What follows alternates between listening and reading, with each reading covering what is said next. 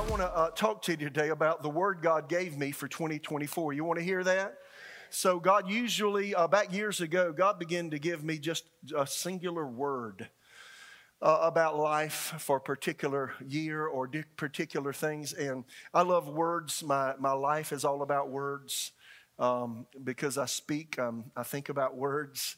I like etymology, the origin of words. I just love words. I aced any English classes, literature class. I just love words because God created me to be a person that gives a lot of words out just by speaking. So God has spoken to me all through my life with a word, just a word. And He gave me a word this year, and I want to talk about that. To do that, the springboard to talk about this is Matthew 7, 24 through 27, New Living Translation. And as I looked at this passage in my Bible here, it actually, to begin this passage, it said building on a solid foundation. And I want you to notice before we read these words that this passage mentions rain, it mentions floodwaters, and it mentions wind as metaphors to describe tests and challenges of life. How many hear me? So Jesus is speaking metaphorically, and then it uses the analogy of a solid rock as analogous of a person who puts God's word into practice, and then Jesus mentions sand as analogous of a person whose life is built on something that's not substantive. And when the wind blows and the rain comes and the flood comes, they don't stand. So here's what Jesus said. Anyone who listens to my teaching and follows it is wise, like a person who builds a house on solid rock. Though the rain comes in torrents and the floodwaters rise and the winds beat against that house, it won't collapse because it's built on bedrock. But if anyone who hears my teaching and doesn't obey it is foolish, like a person who builds a house on sand where the rains and floods come and the winds beat against that house, it will collapse with a mighty crash. So he's got two different kinds of people with two different kinds of life foundations. You got a bedrock, and then you've got sand. Sand won't stand the tests of rain, water, and wind, but bedrock will. And the person who does what God says will come through successfully when challenges come, right? So that's just kind of the...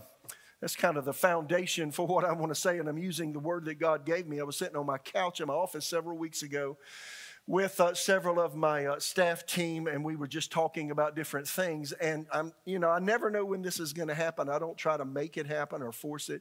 But I was just sitting there, and all of a sudden a word, it floated up from inside of me. Then it was the word foundations. That is the word that God gave me for this year for our church foundation. Pay attention to the foundations of life. There's a lot going on right now in our culture, and before I get there, let me give a definition for foundations. The basis or groundwork of anything, the moral foundation of a society and religion. The second, this is from the dictionary. Secondly, the natural or prepared ground or base on which some structure rests, or the third definition, the lowest division of the building, a wall or the like, usually of masonry, partly or wholly below the surface of the ground. So foundation is that which supports a building, right? So, the higher the building, the deeper the foundation. So, you've got substructures that cause a building to stand and to stay erect for long periods of time. Synonyms for foundation. Anytime I think about a word, synonyms are words that mean similar things to that particular word. Listen to the synonyms for foundation. Listen, ABCs, authority, base, basics, bed, bedrock, bottom line, brass tacks, footing, groundwork, guts, heart, infrastructure, justification, nitty-gritty, nub, nuts and bolts, prop, reason, root, stay, substratum, substructure, support,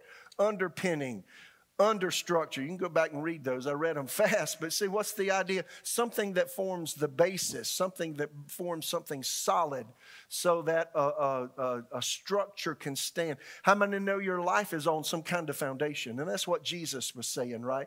What kind of foundation are we going to have in 2024? We need to pay attention to the foundations of life because the cultural winds are blowing, and I believe it's the spirit of Antichrist. Spirit of Antichrist right now is seeking to unseat every single thing that makes a culture normal and strong. Did you hear what I just said? And that's not just in America, that is worldwide. I do think we're very close to that time period where this person, this global leader called Antichrist, reveals himself and the global government comes in force. We're fairly close to that. Some people believe that the rapture of the church is going to whisk us away before that happens. Others believe, as I do, that we'll probably be here for a period of time during that time. Nonetheless, well, the winds of change, my friends, are blowing, and this is a year to pay attention to the foundations of life. How many hear me? In fact, Psalm 11, verse 3, if the foundations are destroyed, what can the righteous do? If you let termites in your house, they start eating away at your foundation, what's going to happen? You might hear some creaks and cracks while you're sleeping one night and have to run out the door, right? No, you want to pay attention to the foundation. All around us, there's an assault against the very foundations of living. I mean, in every level of life.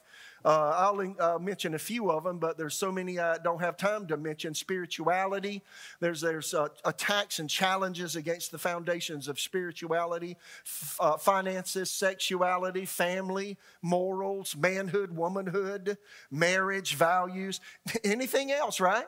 So there's just an attack against that. And this year, in what we do here at Victory, in whatever area we're ministering is, I'm going to pay attention to the foundational things. And I think I'm going to be going back to just some foundational teaching, the nuts and bolts of what makes you who you are as a believer in Christ. How many hear me? So pay attention to the foundation. So thinking about that, there's one thing the Lord placed on my heart that I want to encourage you to do. It started with me when I was almost 18 years of age when I came to Jesus. There was a way of living I had never really thought about. Now, here's my vantage point was I was raised in a church all my life. In fact, I went to a Southern Baptist church. I love and I appreciate the Southern Baptist. They don't preach and teach the baptism with the Holy Spirit like I have experienced since I became an adult, and they don't preach and teach divine healing, those kinds of things. But they do preach the word about salvation, and I appreciate that. Don't you? But in the church I attended, I never understood spiritual things in the context of me being a spiritual being and me listening to the person on the inside as a way of living my life. I was mostly a very fleshly, carnal person all of my years growing up. When then I came to Jesus, got baptized with the Holy Spirit, and found out that the real part of me is a spirit being. I am a spirit that will never cease to exist. And how many know you are? And if you begin to magnify the spiritual part of your life, life will take a dynamic change. So this year, I want to encourage you to see yourself as a spiritual being living in a physical world instead of a physical being. How many hear me? A spiritual being living in a physical world. We're a physical being, and the spiritual world is all around us. How many hear me? Magnify the spiritual part of yourself. Another way to say it is learn to be a person who lives from the inside out. How many hear what I'm saying? See, that changes the entire focus of life. And, you know, when I came to the Lord and when I was 18, I found out that we are spirit beings made in the image of God. I'll get a little ahead of myself. 1 Thessalonians 5, Paul writing to the believers in Thessalonica, he said, and I pray God, or I ask God, that your whole spirit and soul and body be preserved blameless until the coming of our Lord Jesus Christ. Now you go through school and you just kind of figure out that man is a mind and a body, but God adds another dimension to the human personality, and that is the spiritual dimension. Western education doesn't really recognize the spirit of man. People are beginning to delve into that. It's really unknown. It's an unknown part of us.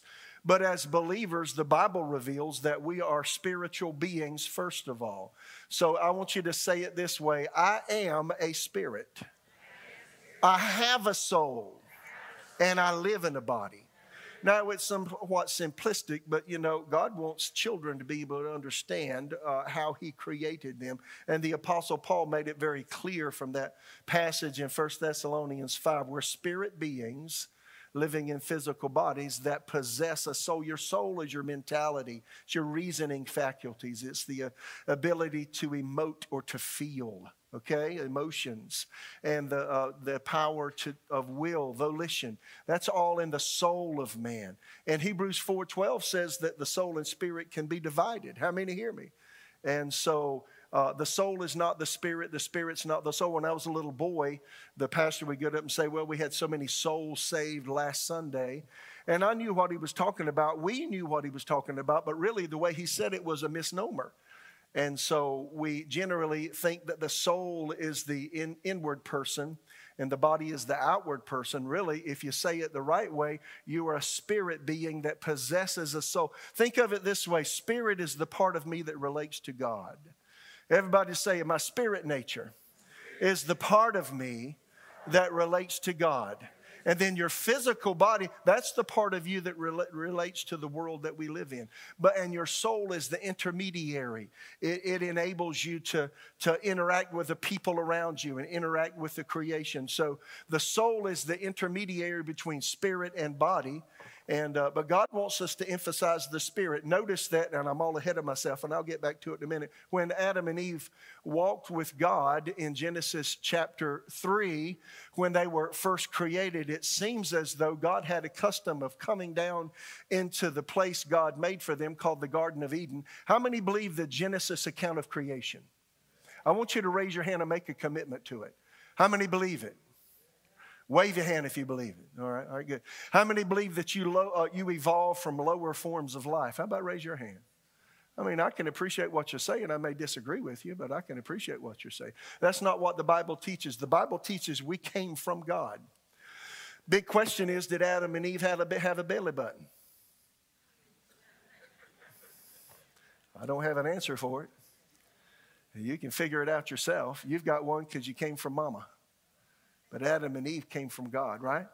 And so God created them, and he would come down in the cool of the day and have fellowship with them. I want you to think about it this way. Before Adam and Eve sinned, and we're going to talk about original sin this year, but before Adam and Eve sinned, their conscience, their intuitive part of their person had fellowship with God, and they could hear his voice, and he could speak to them. And then after they sinned, that voice was masked.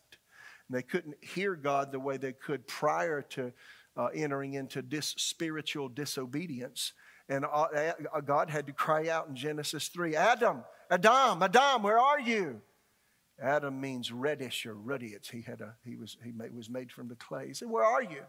Well, they broke fellowship with God and couldn't hear his voice, and they were hiding. How many know sin creates hiding? And so again, Adam and Eve, they had full fellowship with God. God created them to fellowship with him.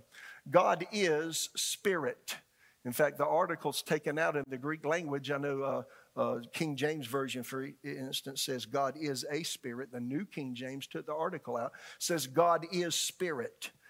And those that worship him in spirit and in truth. The reason you can't see God is because he's a spiritual being, and you can't see him with your three-dimensional eyes. You can't see him, but he does exist. And then God created us in his image. I'm getting to a point, this is very simplistic, but I want you to get it. How many hear me? Genesis 1:26, God said, let us make man in our image according to our likeness. Speaking of the Father, the Son, the Holy Spirit. Let them have dominion over the fish, the birds, the cattle, over all the earth and every creeping thing that creeps on the earth. Then verse 27, God created man in his own image. In the image of God, he created him. Male and female, he created them. It's not in the notes, but Genesis 2:7 says that God formed, the Hebrew word yatsar, it means to scoop. God yatsared man's body from the dust of the ground and carved out of dirt the visage that we see as human bodies today. And so our human bodies come from dirt, right? And so all of the foods we ingest come from dirt. We're carbon-based creatures. But God did something in creation with man he didn't do with animal creation or with plant creation. He stooped over Adam's newly formed body from dirt, and it says he ruached, breathed into man's nostrils the breath of life, and man became a living soul. Jesus, Resurrection Sunday evening, he came to see the disciples. They were afraid the Romans were coming after them. The way they came after Jesus, the windows and doors were shut. Suddenly he visibly appeared from invisibility right in the middle of the room, shocked the mess out of them. And then Jesus said some things to them. And then it says he breathed on them and said, receive the Holy Spirit. I want to submit, he's talking about spiritual life there. God placed physical life in the human person in creation in Genesis 2. But see, when you come to Jesus, he gives you spiritual life, the way that Jesus breathed on the disciples. How many hear me? See, there's a spiritual dimension to life that in our mentally busy world, we need to pay attention to. Let me tell you, a tool of the devil is to get you so attached to this device right here that you don't have time to personally think or reason about anything yourself. How many hear me? That's why I would behoove you to. I do control most devices at my house from this thing. I communicate with this thing, but I refuse to let it rule me. How many hear me? And I want to challenge you today. Let the Spirit of God work deeply in your life. See, it's trying to control my life right now. Quit. You're a spirit being. And see, God wants you to become more aware of your spiritual nature than any other part of you. Question, are you more aware of the intuitive part of you, the conscience part of you, than anything else? Or are you more aware of your mentality, your thinking, your reasoning? Or are you more aware of how you feel throughout the day? Or are you more aware of your physical body? You know, we want to be buff and tough physically now, and everybody's working out and doing all. I do that. I worked out yesterday. But, you know, as much as you work that body out, it's going to bag and sag. And that's just the way it is. And it's going to get bigger in places you don't want it to get bigger in. Right? And it's just going to happen. Just hang around and watch. It'll happen. But, you know, I think we do need to take care of it, don't you? But, you know, I'm just amazed at how much attention people pay to their physical person. But little attention is paid to the spiritual dynamic of life. I want to encourage you to change that in your own life. I've done that with me.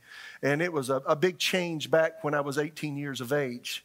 And I was 18 in 1976. And by the time I turned 20 in 1978, do the math, I was born in 1958. Come on.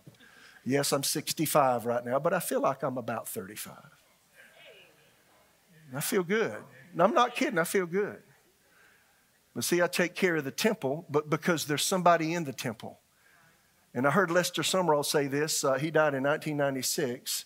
He was probably one of the busiest men, mentors of mine that I'd ever had. And he said, I heard him say it over and over again.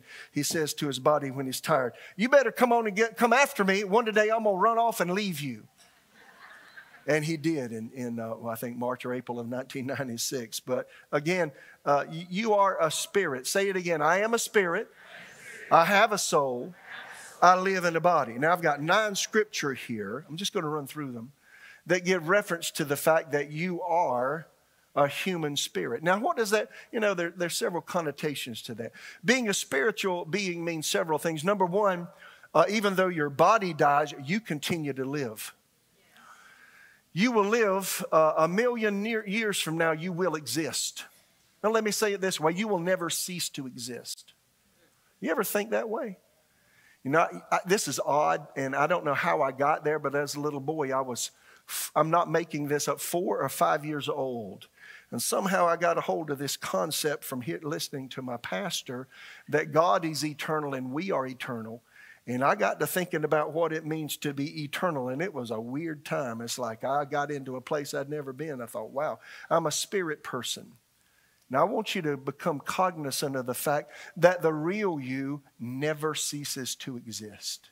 That means everything you do in life is important. What you do with your body is important. What you do with your mind is important. What you subject yourself to is important. Who you hang around with is important. Yes or no? See, you're a spirit being. And so you carry those things with you into eternity. Listen to these 9 scriptures real quick. Job 32:8. There is a spirit within people, the breath of the Almighty within them, that makes them intelligent. There's a spirit within man, it says. Proverbs 20:27. The spirit of man is the lamp of the Lord, searching all the inner depths of his heart. What does the lamp do? It lights the room. You turn the lamp on at home. It lights the room. What does the spirit of man do? It lights you up inside. God, he enlightens you.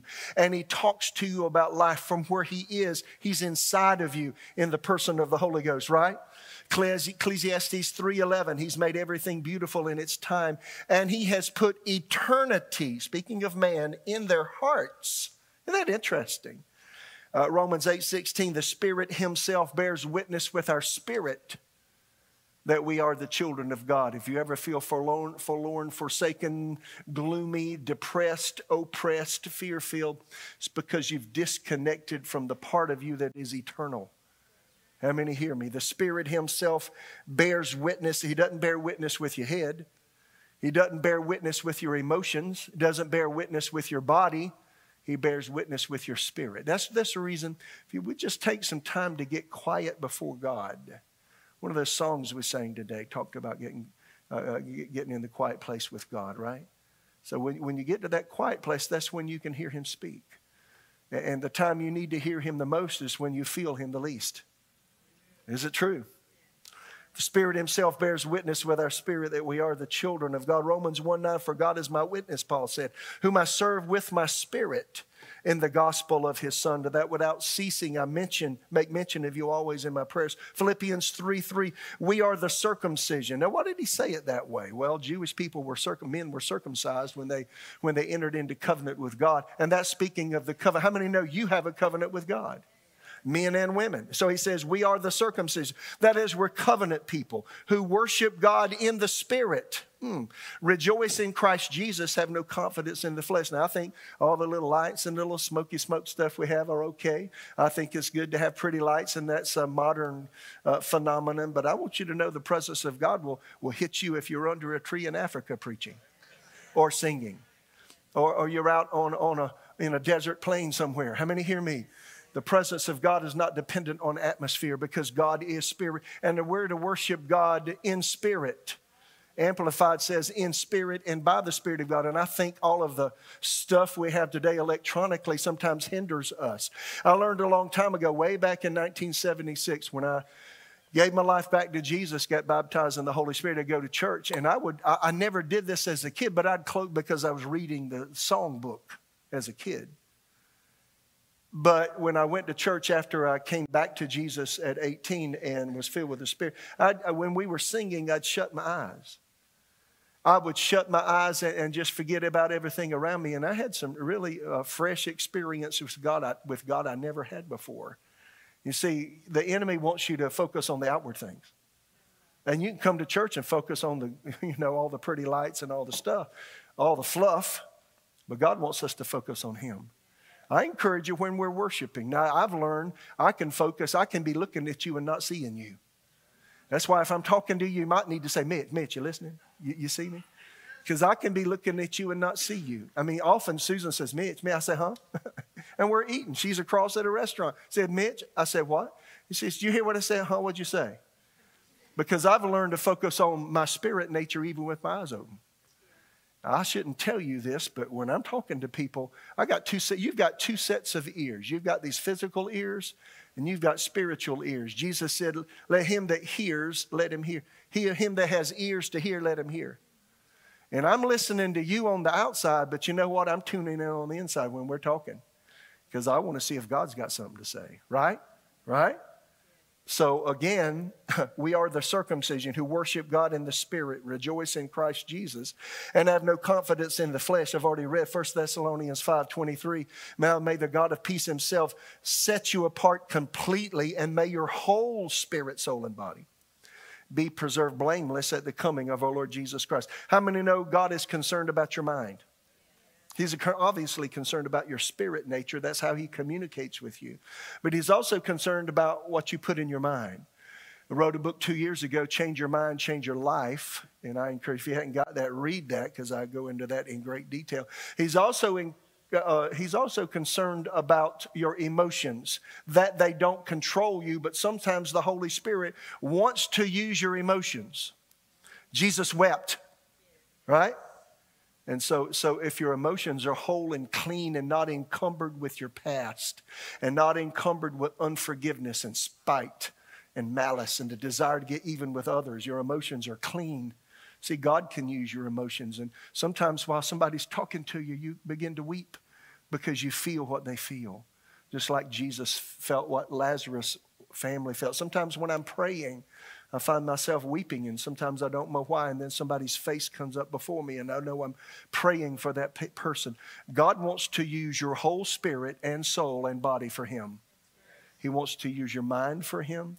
He wants to use your emotions for Him, and you've got to willingly give your will to Him. He won't take it from you. That's why Jesus said you got to take up your cross and follow Him, right? And then physical body has to be consecrated to Him. 1 Peter 3, I love this. When Susan and I were dating, Susan reminded me of this verse. She's in the children's ministry today. You can go tell her I talked about her.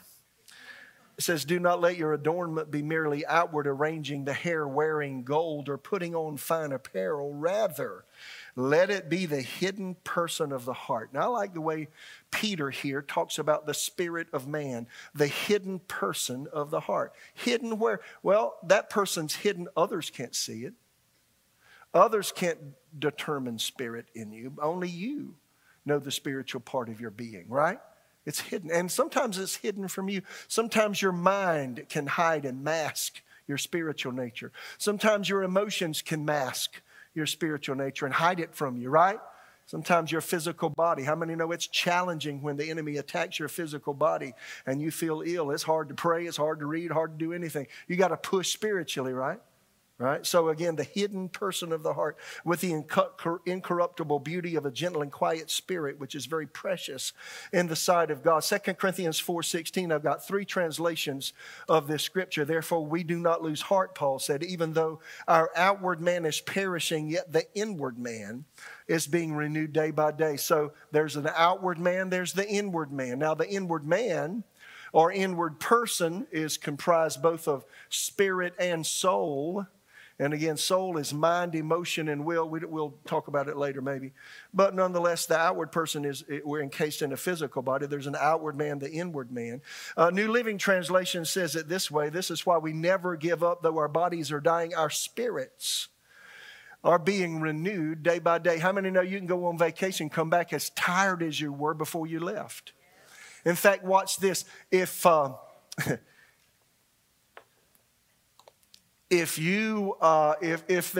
there's a difference between who you are in public and who you are in private, and you're entertaining sin, it can wear you out. So some people, what a psychologist calls it, cognitive dissonance. You're not really who you say you are. Now think about that one, right? Though our bodies are dying, our spirits are being renewed every day. Your spirit should be up. You know what I found out? If I'm tired physically, if I'll go get in the Word, have a season of prayer, somehow it'll actually lift me up physically as well, right? Right? So when you go take a vacation, just don't chill out and do nothing. Spend time with God. Spend time with Jesus. Keep your spirit person built up. I've also found I'm baptized with the Holy Spirit. I pray in tongues and pray in the Spirit every day. I found just praying in the Spirit builds me up inside. In fact, I got up early. I tell you, I got up this morning I got up this morning at 3:45. No kidding. I was wide awake. I went to bed early at 9 o'clock, a little before. And then when I got up, I read my notes, and then I prayed. And I prayed actually about 2 hours in the Spirit in other tongues, interchanging between English and that prayer language God gave me. And you know what? When I get here, I'm charged up. I'm ready to just find me a devil. Find a devil somewhere. We'll mess with him. Find me some sickness or disease. We'll just pounce on it like a cat pounces on a mouse, right? Berkeley translation says this: for this reason we're not discouraged, even though our outer nature suffers decay. Our inner self is renewed. Calls it our inner self.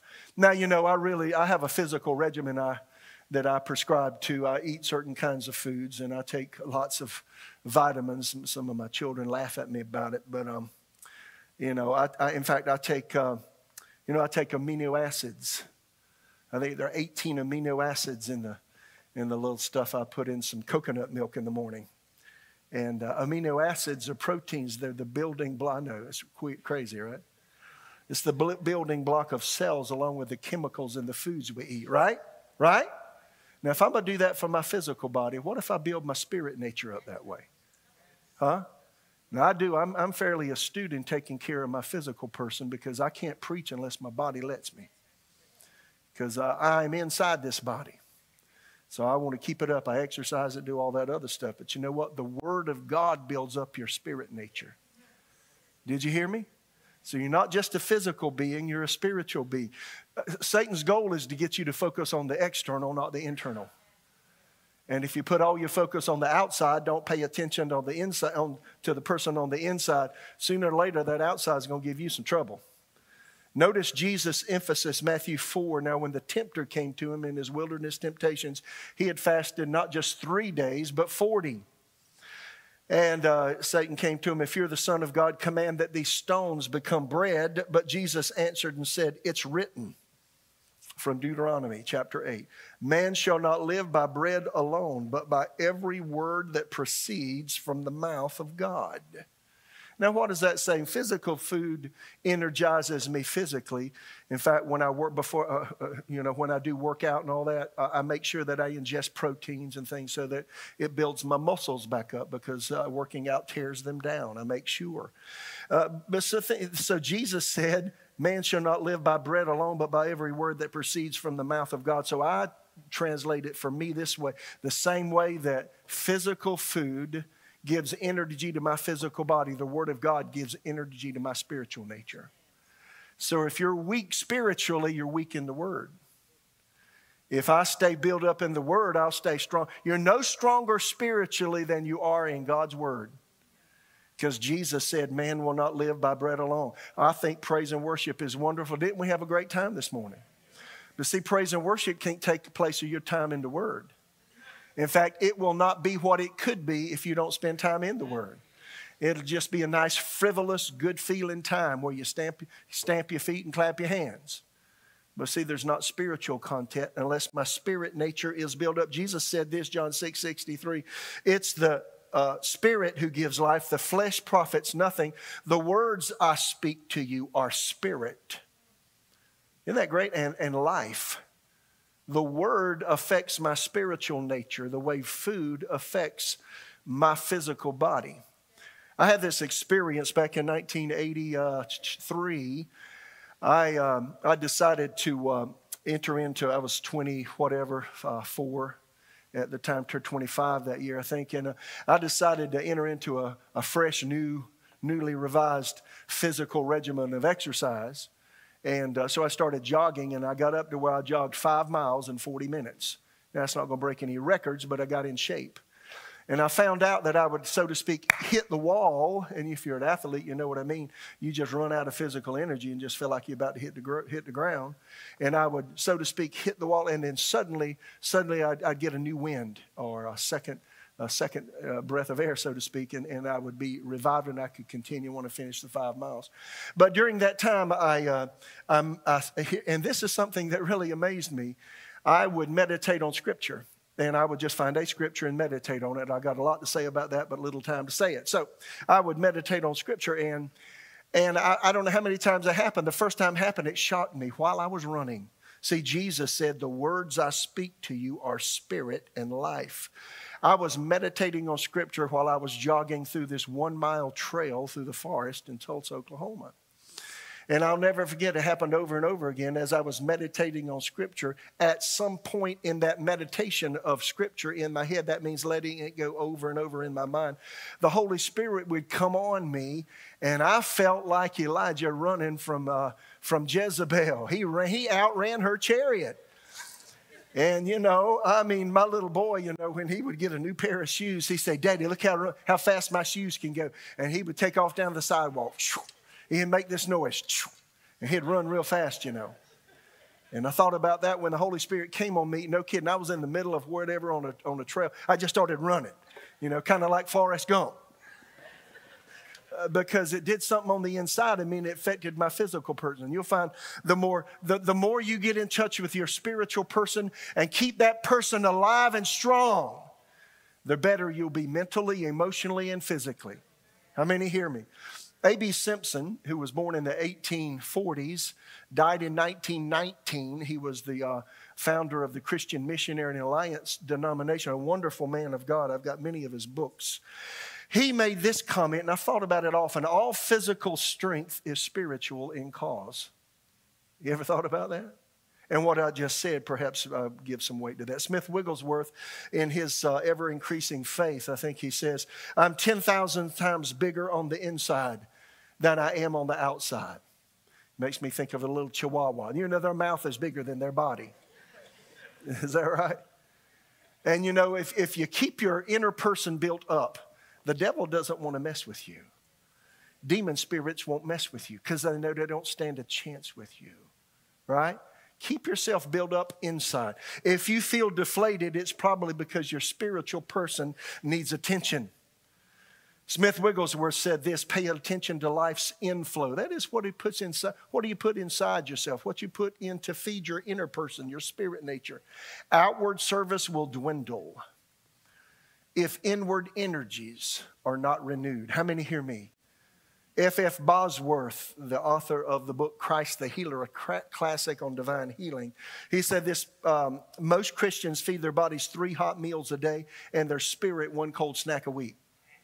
And then they wonder why they're not any better spiritually than they are. How many know you just can't live on what I say on Sundays? This is a catalyst. You need to get something yourself. Is that right? My mama used to put a spoonful of baby food in my mouth or a bottle in my mouth, but at some point I had to pick up the spoon myself. Right? And you know what? Unless you feed yourself the Word of God, you're not going to be a strong spiritual person God wants us to be. The person that, and let me come to I'm coming to a point here, and you got your rock, right? All right, we'll talk about it. Person that is transformed when Jesus comes into your life. It's not your natural person. It's not your mental person. It's not your emotional person. It's your spiritual person. Jesus said it. This is New Living Translation, John 3. A ruler of the Jews, one of the Sanhedrin, which was a group of 72 men that oversaw the Jewish life, spiritual life, Jesus replied, I tell you the truth to this man, unless you're born again, you can't see the kingdom of God. What do you mean? Exclaimed Nicodemus. How can an old man go back into his mother's womb and be born again? Jesus replied, I assure you, no one can enter the kingdom of God without being born of water, that's natural birth, and of the Spirit, spiritual birth. Humans can reproduce only human life, but the Holy Spirit gives birth to spiritual life. Don't be surprised when I say you must be born again. The wind blows where it wants, just as you can hear the wind that can't tell where it comes and goes. So you can't explain how people are born of the Spirit. So our spiritual nature is the only part of us that undergoes change at the new birth. That means your mind wants to continue down the path it's on, right? And it also means your physical body with the habits you've allowed it to have up until the time you make Jesus Lord. Your physical body wants to continue those habits. Your emotions want to continue the habits that you've allowed in them, even after you come to know Jesus. Some people like to be melancholy and down and blue and whine and complain and cry about everything because they have a habit pattern of that. And they learn that in their families. How many hear me? You got to retrain yourself. How many know you've got to retrain your mind? You've got to retrain your emotions. See, I was raised as a melancholy person. I always thought on the negative side of life. When Jesus came into me, He began to change my personality, my makeup. He changed the way I think. He changed the way I felt. He changed what I emphasized. Instead of emphasizing the outside, I learned to emphasize the inside, and it changed who I am. My children I was friends with when I was a little boy, if they could see me today, they would know it's not the same Mitch. Jesus can change who you are. How many hear me? 2 Corinthians 5:17, therefore, if anyone's in Christ, he's a new creation. Old things have passed away. Behold, all things have become new. Now, if you're short before you're born again, you're short after you're born again. How can I say this one? If you're big before you're born again, you're big after you're born again, right? If you're, we could go on and whatever you are physically, you still is. But on the inside, you're changed. Is that right?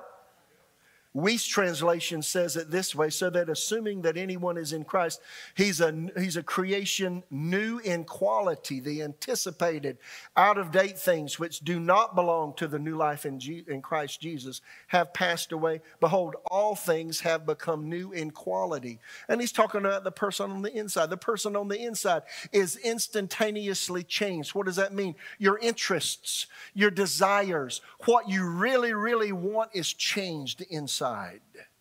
Is that good? You say, but Pastor, I still want to sin. That's your flesh. Recognize the difference between your outward person and your inner person. If you still want to sin on the inside, you're not really born again.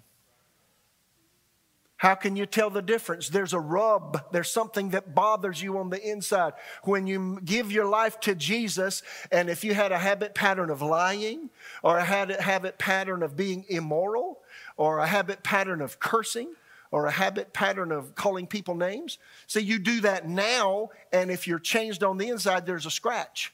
There's a rub. There's a you can't do that. How many hear what I'm saying? It just works that way. And if you don't have that, you don't have it inside. Right? All right, we could go further, we will later. 2 Corinthians 5:17, the Living Bible. When someone becomes a Christian, he becomes a brand new person inside. What's he referring to? The spirit nature. He's not the same anymore. A new life has begun. So my encouragement is this year, pay attention to the person on the inside, who you really are. Malachi 2:16, this is amplified Old Testament. There's one phrase I want you to get. He's really talking to the Israelites. They were taking advantage of Moses' law of divorce. I don't have time to talk about it today, except I want to read this. For the Lord, the God of Israel, says, I hate divorce and marital separation, and him who covers his garment or his wife with violence. Then watch this. What's the antidote for a troubled marriage? Therefore, keep a watch upon your spirit, that it may be controlled by my spirit. Whoa, that you deal not treacherously and faithlessly with your marriage mate. You're having a troubled marriage, take care of the person inside. God will deal with you about what you're saying and doing with your spouse. That's good preaching. Last scripture I want to share. Well, I got two more. Here's one, but I have 7 translations of this one. Proverbs 4:23. Keep your heart with all diligence, for out of it spring the issues of life. Now, the heart, the core, the center of a thing. A heart, by definition, can be a physical pump that pumps the blood. Without your heart pumping, you can't live. Or the heart of a matter is the central core issue that you may be discussing. So the heart of a human can refer to the spirit nature, right? So keep your heart, keep your spirit, you could say, with all diligence. New Living Translation, guard your heart above all else, for it determines the course, the flow of life. God's Word translation, a modern translation, guard your heart more than anything else, because the source of your life flows from it. That means everything you are outside is determined by who you are inside. If you don't like the outside, pay attention to the inside, build that person up, and it'll crowd out all the mess that you've trained your outward person to be and do. Right? There's a lot to say there. Amplified says, keep your heart with all vigilance, and above all that you guard, for out of it flow the springs of life. Berkeley translation, above all that you guard, watch over your heart, for out of it are the sources of life. Lastly, well, 2 more. Moffat's translation, guard above all things, guard your inner self, and so you'll live and prosper. A Message paraphrase, keep a vigilant watch over your heart. That's where life starts. See, if you just think about that, I wake up at night sometimes and I'll meditate on Proverbs 4:23 instead of counting sheep. Then you'll go back to sleep pretty quickly. But, you think about who you are inside determines how your life is. If you don't like how your life is, how do you change it? Start with inside. So my encouragement with all of this is, this year, pay attention to the person you are. Everybody say it again. I am a spirit. I have a soul. I live in a body. Now, see, what if you thought that way? Excuse me, every day. What if you thought, I'm a spirit being first?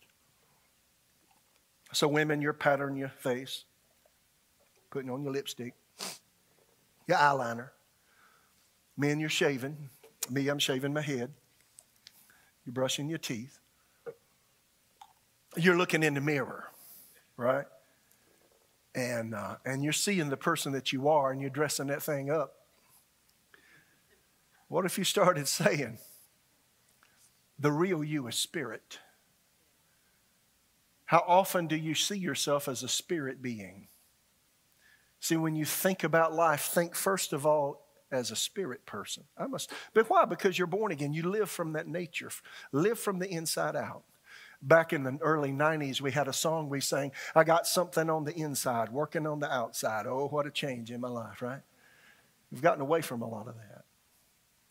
There's just something about paying attention to the person inside. Though the outward person is getting older, yet the inward person can be renewed, right? What if you think about renewing the inner person every day?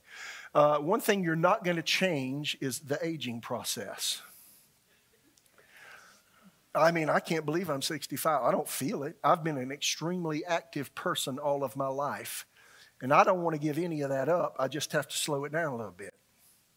But what I have recognized is that if I keep the person up on the inside, what I am inside influences my exterior. How many hear me? So I want to encourage you this year. I know you're making New Year's resolutions, and boy, you're going to the gym and you're watching what you eat. Maybe you're taking your vitamins and doing all your stuff. Man shall not live by bread alone, but by every word that proceeds from the mouth of God. Put your spirit nature first. Now take out your rock. I gave you this. I thought, am I going to do this? But honestly, I was actually on vacation. On vacation, I had 9 children in my home. 3 wasn't able to make it. I had 9 children in my home. We had 20-something people, including 9 kids. We were busy, good Lord. And I was sitting there one morning before, the noise starts when the kids get up. How many get me? And it goes from there. It's just like a train going down the track. You're not going to stop it very easily. I mean, it's all day long, right? All day long. And so I was sitting there upstairs. I got a couple of rooms upstairs. I got a reading room, and then we have a bonus room. I was in my reading room because the bonus room was full of kids sleeping on the floor. We had so many kids. But I was sitting there, and this, honestly, this scripture came to me.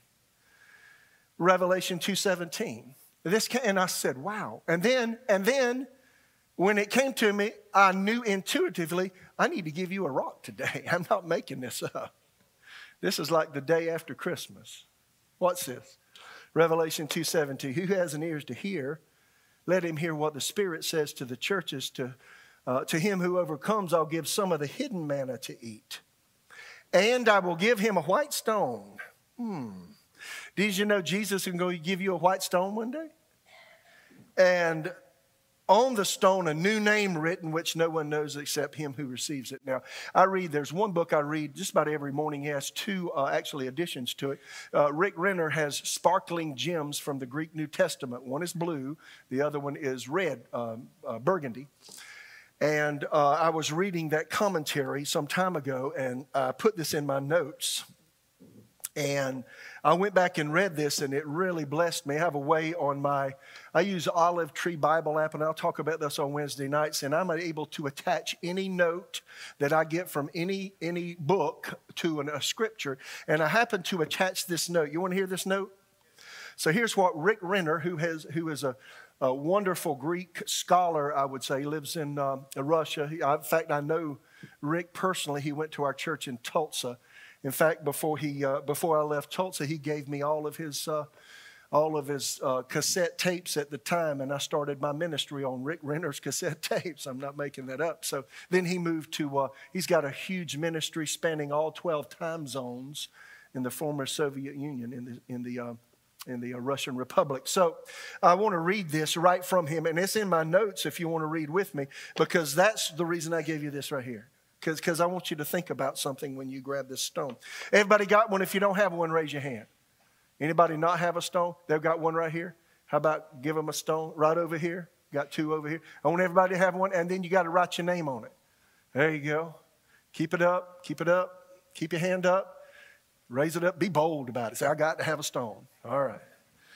First time you ever been to church and gotten a stone, right? So it's not for throwing. You're not Goliath. And you're not one of the crowd that was going to stone that woman caught in adultery either, right? And it's not for throwing at me if you don't like what I got to say. It's for him. Everybody got a stone, right? Got one over here we missed. Needs another one. Y'all run. Got two. 1, 2. These hands keep cropping up. There we go. Keep them up. Keep your hand up. I want everybody to have one. So here's Rick Renner's commentary on Revelation 2:17. Again, it was in my Bible that I read, and here it is. When a Roman trial concluded and it was time for a panel of judges to vote for the defendant's innocence or guilt, the judge registered their votes by casting a black or white stone in an urn. A black stone symbolized a vote for guilt. A white stone denoted a vote for innocence. When all the votes had been cast, the stones were emptied from the urn, counted one by one. If there were more black stones, it meant the judges had found the defendant guilty. If there were more white stones, it meant they had found the individual to be not guilty. Therefore, this is the first part of this, when Christ offered a white stone, in fact, the literal Greek rendering says a stone, a white one, to overcomers, placing a definite emphasis on the word white, it meant I've reviewed all the evidence and I've judged you not guilty. Everybody hold your stone up. Say not guilty. Yeah. See, Jesus' message to that church and us today was that regardless of who they had been or what they had done before they came to Christ, what mattered now was who they had become in Christ. Viewing them in the light of his blood, Jesus had cast a stone, a white one, in their direction, affirming their full acquittal and complete release from their past sinful lives and memories. Therefore, when the devil or any person for that matter tries to throw a stone of judgment against us by mentally tormenting us about past actions we've already been forgiven for, we may boldly answer, Christ has already cast his vote. He's found me not guilty, regardless of any action we may have committed in the past. Jesus' blood has purged our conscience from dead works to serve the living God. Is that good? Second part, there's another way the ancient Greeks also used the white and black stones for vote casting. One of the greatest privileges in Greek society was to vote about civic issues in a public election. In these elections, people used white and black stones to cast their votes, similar to the way such stones were used in legal trials. Votes were customarily registered by casting a black or white pebble into large vases that were set up throughout the city at designated locations. When the time for voting concluded, the pebbles were separated into white and black piles, then counted. A white stone represented a person voting in favor of some issue, whereas a black stone represented a person voting against it. Thus, when Christ promised a stone, a white one, to the believers who overcame, he was not only announcing freedom, forgiveness, and acquittal from the past sinful life, but he was also telling them, my vote is for you. I'm putting my full support behind you. How powerful this is when we realize what the white stone means in Revelation 2:17. It declares that Christ has found us not guilty and that he's putting his full support behind you and me. He's voting for us. Is that good? So here's what I want. Now I'm going to do this. Now, you know, men, I got pockets on my jeans. And I got certain things I carry in my pockets. I'm going to take this every day. I know you say, well, Pastor, come on, isn't this a little bit crazy? No. I want to remind you every day that you're a spirit person, made in the image of God, fully cleansed. In fact, you are seated with Jesus in heavenly places. I've been listening to some fairly heady podcasts by anybody know Chuck Missler and some other guys, and they get into the physics, quantum physics, quantum mechanics. Bottom line is, God is everywhere, every moment. And the facts are, the Bible says, you're seated with him right now in heavenly places. Ephesians 2:6. Is that true? Whoa. Your place of living is the kingdom of God, even though you live in a dark, fallen world. I love that. So when you get that stone with your name on it, I want you to remind yourself every day, I don't care what you're going through. I don't care what kind of wind is blowing, what kind of rain is falling, what kind of flood is coming against your life, synonymous with problems, test trials. You get that stone out and say, you know what? I am more than a conqueror through him that loved me. Jesus has cast his vote. I'm not guilty. He's not dealing with me according to my past. He's dealing with me according to his blood. His blood has forever cleansed me, and he's cast his vote for me. If God be for us, who can be against us? Right? So remind yourself every day of who you are. What do you say we change the dynamic of life? Instead of looking in the mirror in the morning and seeing that little face you're powdering, or men you're shaving, or you're grooming yourself. No, see the person God made. You're made in the image of God. You're a spirit being made in his image. And that's the person you should put first, not last.